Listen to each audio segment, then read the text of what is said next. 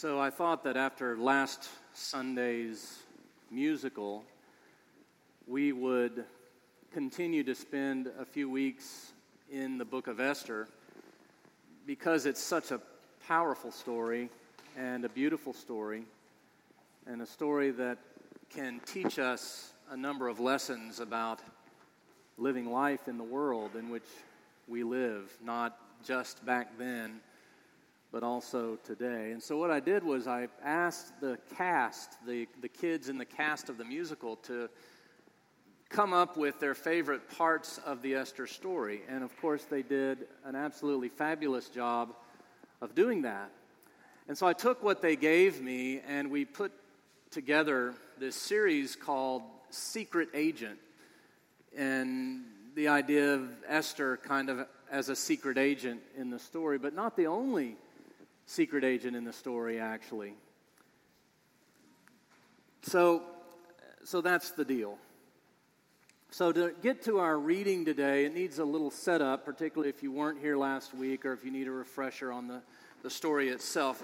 The story is written about a particular time, about almost 500 years before Jesus was born. The Jews were in exile, and the Persian kingdom was ruling. And so the story is written about King Ahasuerus, or King Xerxes I.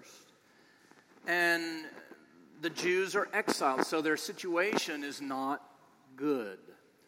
And the story starts off with the king being upset with the queen because Queen Vashti would not come to the king when he requested her to do so. He gets so upset, in fact, that he removes her from her position and seeks out another queen from among any of the women in the kingdom. All of them are eligible, so to speak. And that is where we pick up in the story. Now, there was a Jew in the citadel of Susa whose name was Mordecai, son of Jair, son of Shimson of Kish, a Benjaminite.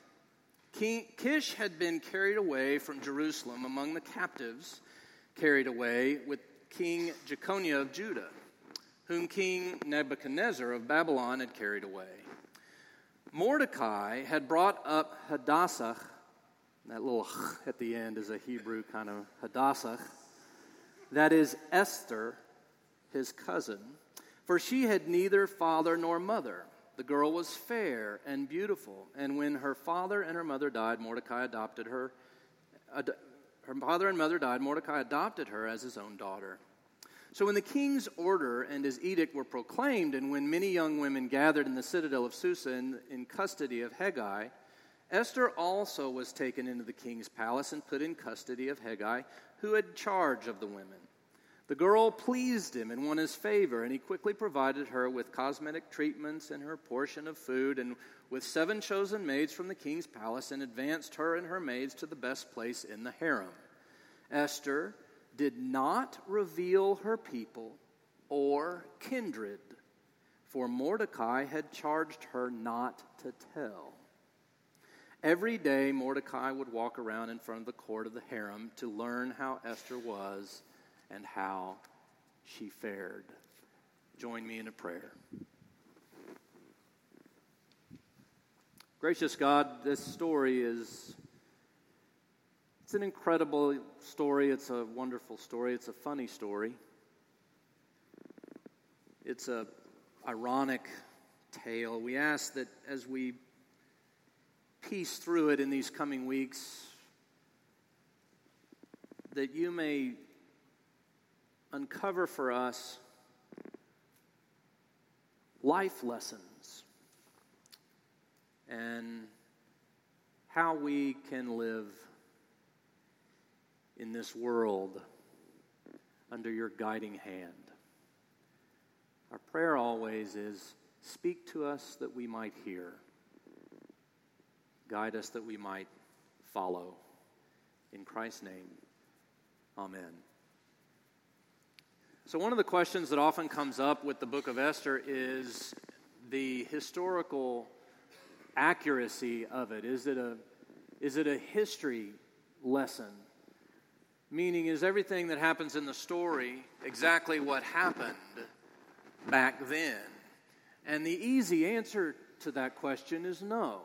It's not a history lesson. It's not even close. In fact, the story is more to be read like you would historical fiction. Some things are true, but most of the tale is written for a certain purpose, and there are characters, and so it's like that. So the facts that are true and certain are there was the king, and the people were in exile. Beyond that, it has another purpose. In fact, it was written as a comedy, which is why the musical last week was so easily funny. That's the purpose of the Esther story.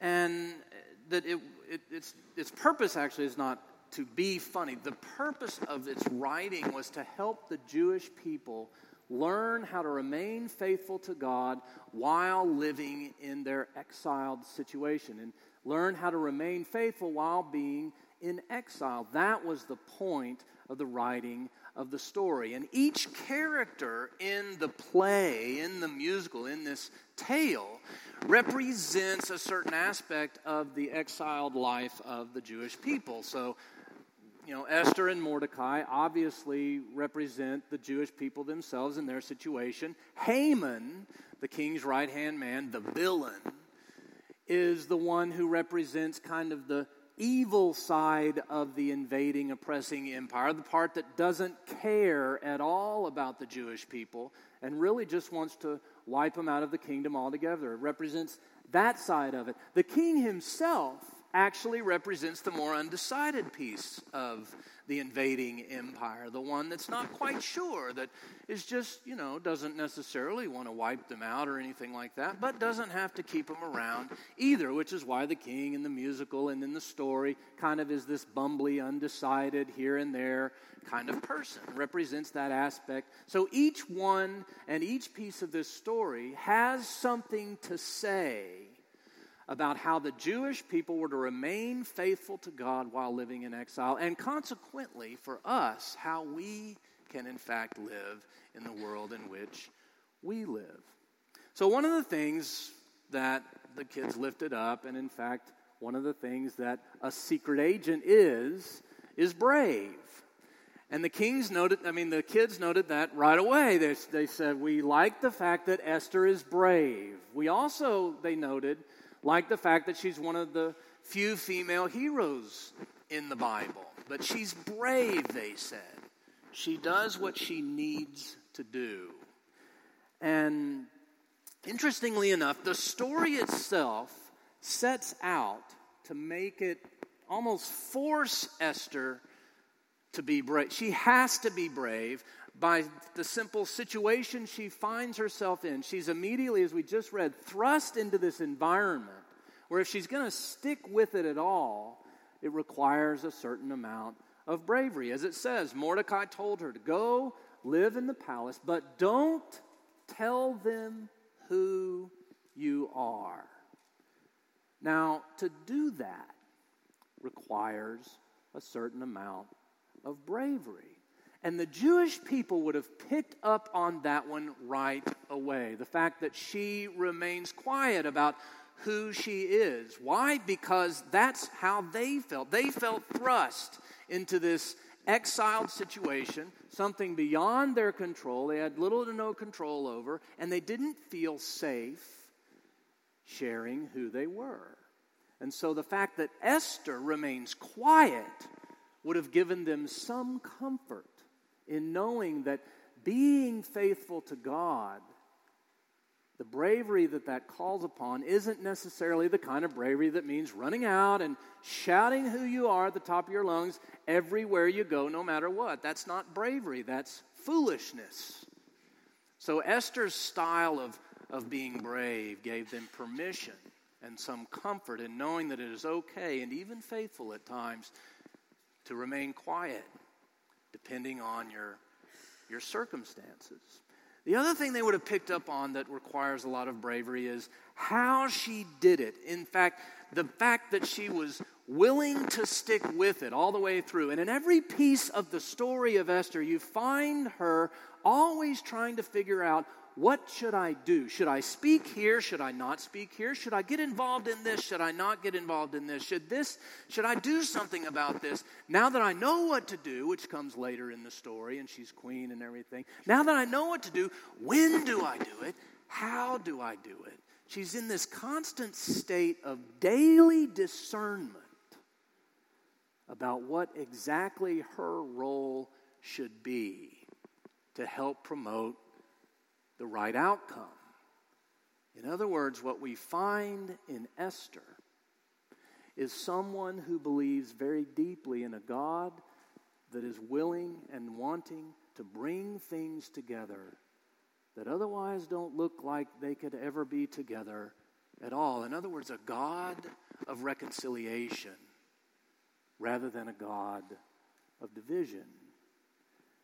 And so Esther, her bravery is about sticking with, trying God's work of pulling things together that on face value don't look like they're reconcilable at all, like a Jewish queen in a kingdom that has exiled the Jewish people.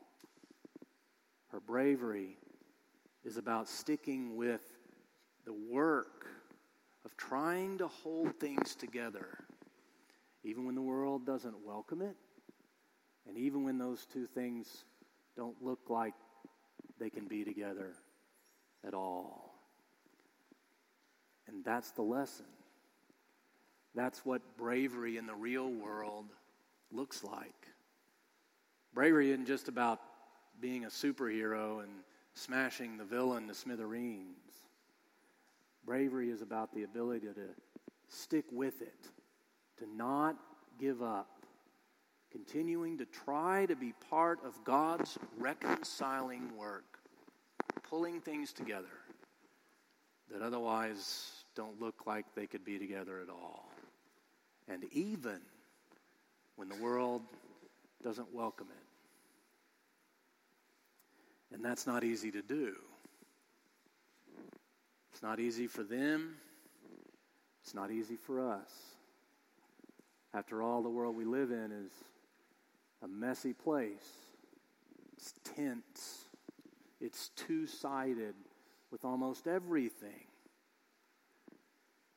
The political environment has gotten so bad that it's hard to even watch anymore. And we don't even know where to start with that. Do I say something here? Do I not say something? Do I get involved? Do I not get it? Is it safe? Have we actually gotten to the point that you'd better be red or blue and you better pick the right color, because if you don't, you're less than human? Is that what we've become? If I were to stand up in front of you today and say I plan to vote for Donald Trump for president, are some of you going to write me off? See you next week. If I were to say I plan to vote for Hillary Clinton, does that all of a sudden make me lose credibility in the eyes of some of you? Maybe. If I were to say I don't believe in either of them and I'm going to write in my own candidate, are you going to label me a quitter?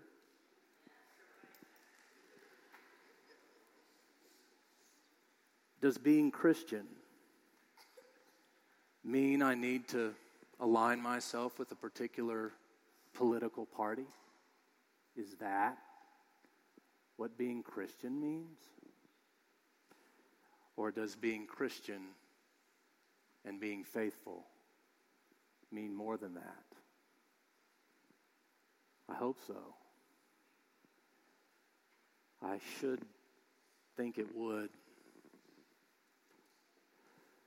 When my wife and I moved to Bartlesville, Oklahoma years ago and started off as pastor at First Presbyterian in downtown, there in that great little city, one of the things we did with the church was we met with groups in their homes for the first couple of months. You know, it was kind of the size church that you could pull that off and actually get around to everybody eventually.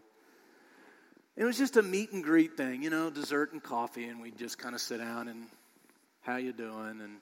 And we often would get in a circle, you know. It didn't have to be, but sometimes we would. And we'd go around and introduce ourselves. And I will never forget, it was the very first group. We went around, and about 3 people in, he said, how are you doing? I'm so-and-so, and I just want you to know I'm your most conservative member. All right, good to, I'll jot that down. 3 people later, about, another one jumped in and said, how you doing? My name's so-and-so. I'm your most liberal member. And then they both looked at each other and had kind of this stare down, you know, this kind of look on their face. It was like, well, I'm not so sure that you believe in God the way you should. But we're going to be together. We're going to stick together, and we're going to leave that up to God. Why? Because in Jesus Christ, God pulled us together. When by all rights, God should have dismissed us all completely. Now, I sat there, and I said to myself, in some small way, isn't that the church at her best? Small acts of bravery, that we're willing to be together. We don't see things even close to the same way, but we're willing to be together. Why? Because God is a God who reconciles, not divides. The church at her best. I don't want to be the pastor of a blue church. I don't want to be the pastor of a red church. I want to be the pastor of a real church. I want to be part of a church that, like Esther, believes in a God who reconciles rather than divides. I want to be part of a church that bravely stands up in the world and discerns the way in which we will live that out together. A church that continues to be brave in sticking with it, pulling and holding things together that otherwise don't look like they could even stand to be in the same room, because we believe in a God who does that very thing. That's the church I want to be part of. The brave and faithful church of Jesus Christ. The kind of church that the world desperately needs. Amen.